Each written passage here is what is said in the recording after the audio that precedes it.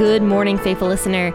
You are listening to the Bible Explained podcast, where the Bible gets explained.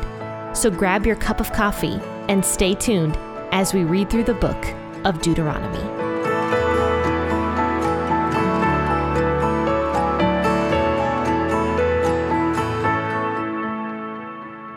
Happy Friday, friends and faithful listeners. And hi, my name is Jen. I am the host here of the Bible Explained podcast.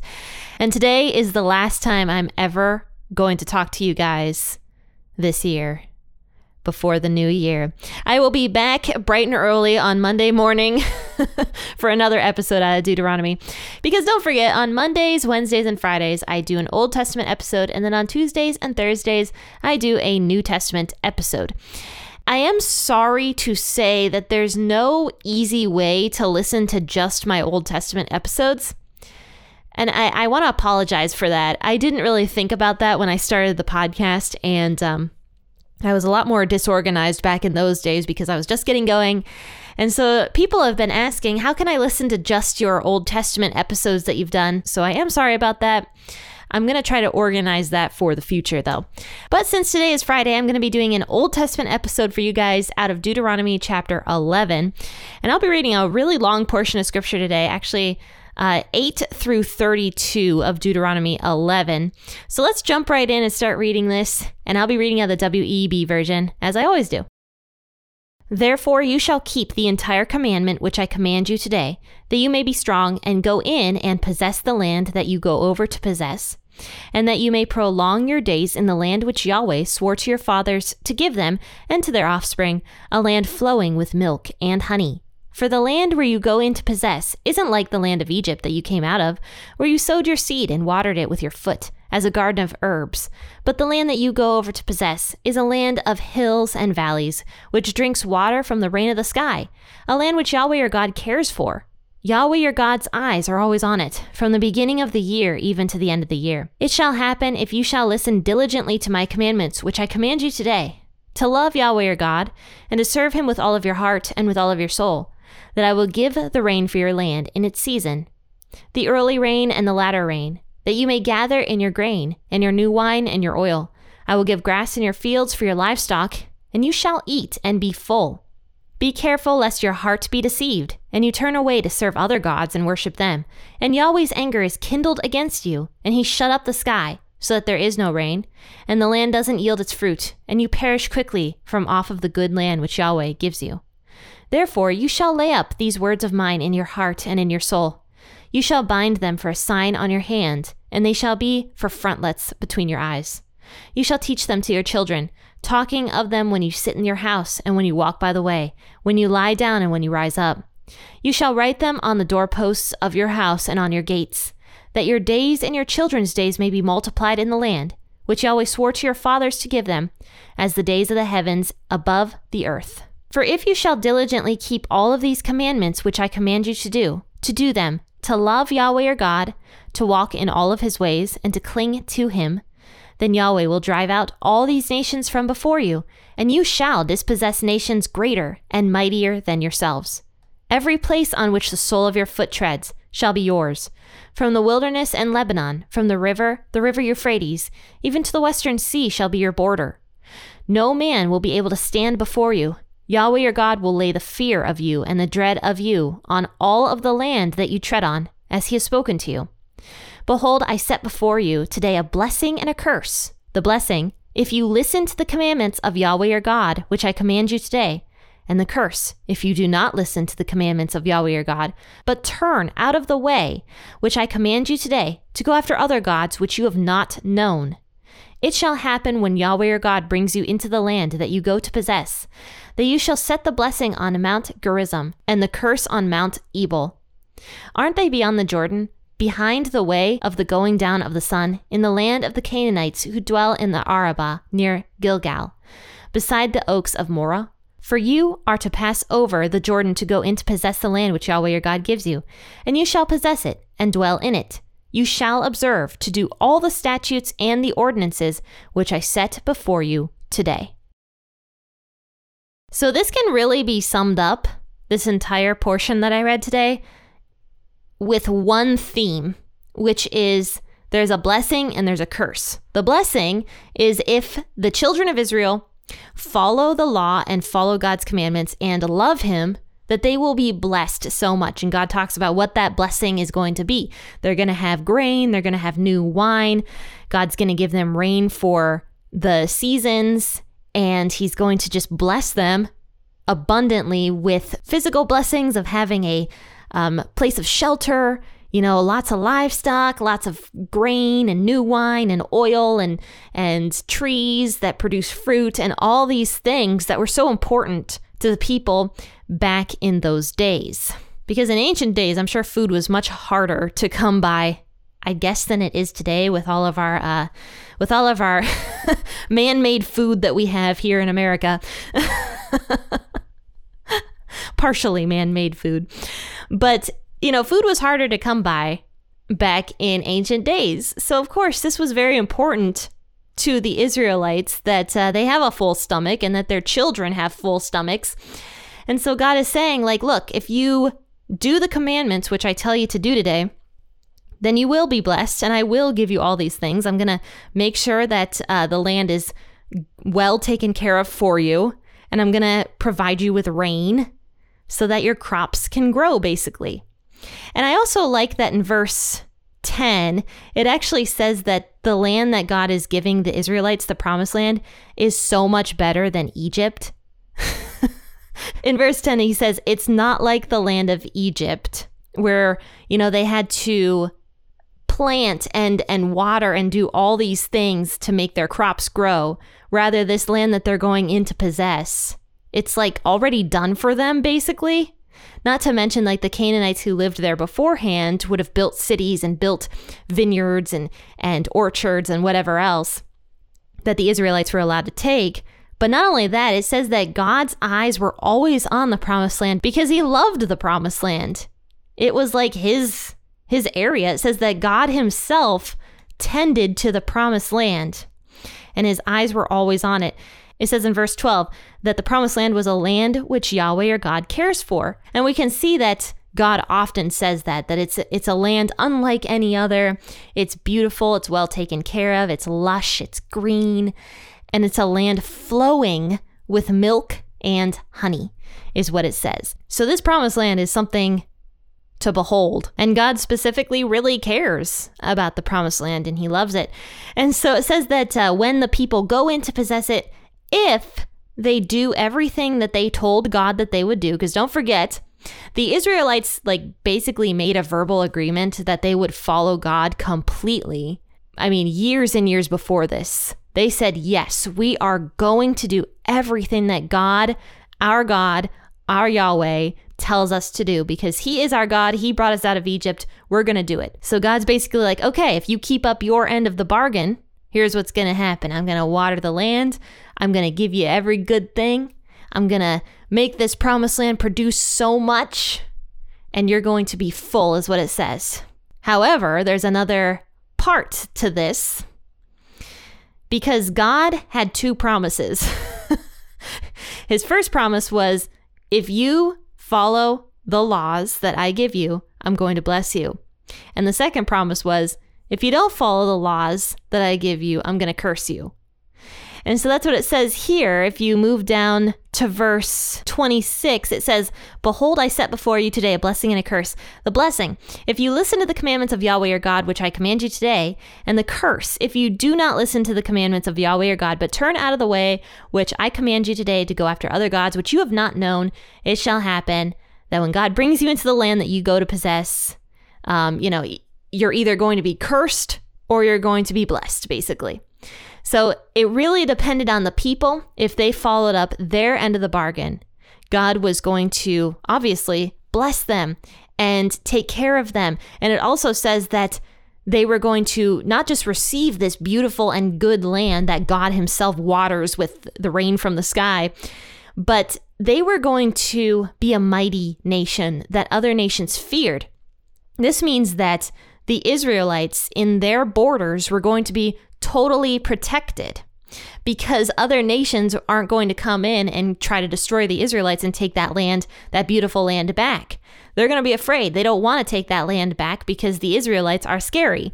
And so God was saying, like, look, you're going to become a mighty nation if you follow the decrees and the commandments I give you today. And other nations aren't going to want to touch you. However, the curse comes in when the Israelites begin to forget God by worshiping other gods. And in the next few chapters, God is really going to lay out what that looks like. We're going to talk about the different facets of idol worship moving into the next couple chapters and what that really looks like for the Israelite people and how they mixed Yahweh God in with other religions and how they, would set up poles next to God's altar and just all sorts of crazy stuff. So we're going to go into that. So idol worship wasn't necessarily just people bowing down to a completely different God, but just not following God's commands and mixing God in to other religions. That's why it's very important that we do not mix like New Ageism and Christianity together, because really they don't mix. And a lot of times, many churches nowadays are trying to mix the two, New Ageism and Christianity together. And New Ageism has a lot to do with like self-help kind of, we are little g gods, all of us, and that kind of stuff. And that is anti-biblical. And I'm not saying that all self-help is anti-biblical, because I mean, I have written self-help books in the past and have done self-help blogs and whatever. But when it comes to like us elevating ourselves to the level of godhood, which is what a lot of New Ageism is, that is when it starts to get very, very dangerous, because God is supposed to be above all of us. But the one thing I truly wanted to touch on today is something that I read in Galatians, actually. And if you are going through this podcast with me, the Old Testament episodes, I definitely recommend on your own free time reading through the entire book of Galatians. It's a pretty short read. I got through the whole book last night in about an hour, and that was me like really studying it. So, I mean, it's a short read, the book of Galatians. It's only a few chapters, and it really talks about the law, the Old Testament law, and how for us nowadays, that means you and me, the Old Testament law does not apply the way it would have back in these ancient days to the Israelites. So here's what it says in verse 10, because Paul, who wrote the book of Galatians, is talking about dependence on the law. Because in Paul's day and age, there was a very dangerous thing that was going around where these Jewish people who claimed to believe in Jesus were still trying to force the Gentiles to follow Jewish laws as well as following Jesus. And Paul was saying, like, no, don't do that. They are leading you astray. You don't need circumcision to be right with God anymore. You don't need those laws to be right with God. And in fact, if you are depending on the Old Testament laws to be right with God, you're never going to be right with God. So here's what Galatians 3 verse 10, or rather starting at verse 10 says, "But those who depend on the law to make them right with God are under his curse. For the scriptures say, 'Cursed is everyone who does not observe and obey all the commandments that are written in God's book of the law.' So it is clear that no one can be made right with God by trying to keep the law. For the scriptures say it is through faith that a righteous person has life. This way of faith is very different from the way of the law, which says it is through obeying the law that a person has life." And that is found in Leviticus 18, verse 5, by the way, where it says that. But moving forward in Galatians, verse 13, it says, "But Christ has rescued us from the curse pronounced by the law. When he was hung on the cross, he took upon himself the curse for our wrongdoing. For it is written in the scriptures, 'Cursed is everyone who is hung on a tree.' Through Christ Jesus, God has blessed the Gentiles with the same blessing he promised to Abraham, so that we who are believers might receive the promised Holy Spirit through faith." And then I'm going to move down to verse 19 here of Galatians 3. It says, "Why then was the law given? It was given alongside the promise to show people their sins. But the law was designed," and this is a really important verse, I think, "the law was designed to last only until the coming of the child who was promised. God gave his law through the angels to Moses, who was the mediator between God and the people. Now a mediator is helpful if more than one party must reach an agreement. But God, who is one, did not use a mediator when he gave his promise to Abraham. Is there a conflict then between God's law and God's promises? Absolutely not. If the law could give us new life, we could be made right with God by obeying it. But the scriptures declare that we are all prisoners of sin, so we receive God's promise of freedom only by believing in Jesus Christ. Then Paul says in verse 24, "Let me put it another way. The law was our guardian until Christ came. It protected us until we could be made right with God through faith. And now that the way of faith has come, we no longer need the law as our guardian." If you're personally confused about the Old Testament law and whether or not you should follow it, I definitely recommend going and reading Galatians, because it talks all about that problem, basically, that Christians have. Because yes, we still have the Old Testament law. We can still go back to it. We can still look at it and learn from it and learn from the history of it. But we don't need to apply these laws in our life anymore because they have been fulfilled. They are over and done with. And in fact, I believe it was in Galatians that Paul says the entire law can be summed up in one commandment, which is to love others. And so, no, I am not under the belief that Christians need to follow the Old Testament law to a T. However, I do believe that we should be looking at the law for what it is. The law says right here in Deuteronomy 11, what we just read, to love God. So, of course, that is a law that translates to nowadays, because we know that we have that in the New Testament. We are supposed to love God. And so the entire Bible together gives us a great and beautiful picture of who God is. And that's really the point of all of this. I don't do these Old Testament episodes to try to convince you guys that we need to follow the Old Testament law to a T in order to be right with God. And if I was saying that, I would be going contrary to what the New Testament scriptures have to say about that. Because the New Testament says, no, we don't need the law to be right with God. At one point, yes, the people did need the law to be right with God because Jesus had not come down to earth yet. And as Paul says, nowadays, we have faith in order to be right with God. Our faith in Jesus is what saves us, not following the Old Testament law, but our faith in God. And so anybody who does not have that faith in Jesus, unfortunately, are the cursed people. You and I, if we believe in Jesus, we are blessed. Just like in the Old Testament, the people were blessed when they followed God by obeying the laws. You and I are blessed if we follow Jesus by obeying Jesus's commandments. This does not mean, though, that we throw away the Old Testament and never read it again. Because if we did that, we would never know or understand why Jesus had to come down to earth. Just as Paul says in Galatians, the law is important for us to look at so that we recognize our own sins. Because that's what really the law does. It shows us it shows us how sinful we are, because if we break even the smallest commandment of the Old Testament law, we are no longer right with God. And we have to do the entire process over. And us understanding our shortcomings is the first step to believing in Jesus, that he is God and that he can save us. Because if we don't believe we need saving, just like the Pharisees in Jesus's day, we aren't going to be saved. We aren't going to want Jesus's sacrifice for us. We're going to think that, oh, we're good enough for us to get into heaven.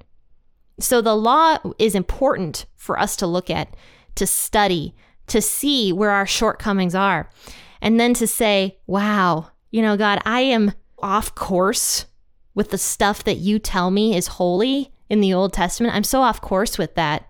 So thank you so much for Jesus, that he has given me this grace that I can come to you. That's something that my pastor told me actually recently that has stuck with me so much. When we do something wrong, and let's say that we are, doing it for Christ. Let's just say me. I lead worship sometimes. Let's just say I go up there on the stage and I'm sitting there leading worship, and totally just like basking in the applause that I'm getting. Instead of like focusing in on Jesus and who I'm worshiping, I'm like receiving all the the worship myself, I suppose. When I recognize that I have done that, that doesn't mean I don't go back up on stage and never sing again because, I did that one time, I sinned that one time. No, instead you say, wow, God, I was not worshiping you that time. I am sorry for that. I'm sorry for what I made worship to be. And I'm going to do better next time. Then you go up on stage with God's grace and you do it again. And hopefully you do it better the next time. And that's something that my pastor said that was really like eye-opening to me about grace. Recognizing our shortcomings is so important because that is the first step to getting right with God. Because we go to God and we ask for grace and we say, I'm sorry, God, for being so off course with everything. Please give me grace, and I apologize, and I'm going to do better next time. But going back to the Old Testament here, does that mean that God did not have grace for the Israelite people? Certainly he did, because we're going to see how many times in the future they just were failing and failing and failing, and God just kept rescuing them. God kept forgiving them. God was just... He was also like not punishing them very quickly at all. It would take a really long time before God would punish them because he was always like, come back to me. I'm going to do this. If you don't come back to me, come back to me. So God has expressed grace throughout the entire Bible. And we want to look at the Old Testament and be like, oh, God is so mean. God the Father is so mean. But no, he's so gracious. But the law is important for us to recognize that we need his grace. We need God's grace. And without it, we would never be able to get to heaven on our own. So after recognizing that we have grace and that we have shortcomings, the next step is to just follow Jesus, to love Jesus, and to thank him for the sacrifice that he made for us. So friends, we are going to be talking more about God's grace moving forward in the Old Testament and actually the New Testament also. So thank you to everybody who is continuing to tune into the podcast, both for the Old Testament and the New Testament episodes. It's been a great honor to be able to serve you guys with this podcast, and I am so thankful to everybody who has been tuning in and listening. But faithful listeners, check out all the links in the bio of this podcast episode because you're going to find a lot of stuff that P4E Ministries does, including the YouTube page, including the Facebook page and the website and whatever else, and all the other things too. So please go and check out all those links. You're going to find my contact information in there also. So if you have a prayer request, please shoot it my way. But guys, I'm not going to talk to you until next year. So I hope that you have a wonderful New Year's Eve and New Year's Day. Happy listening, and God bless.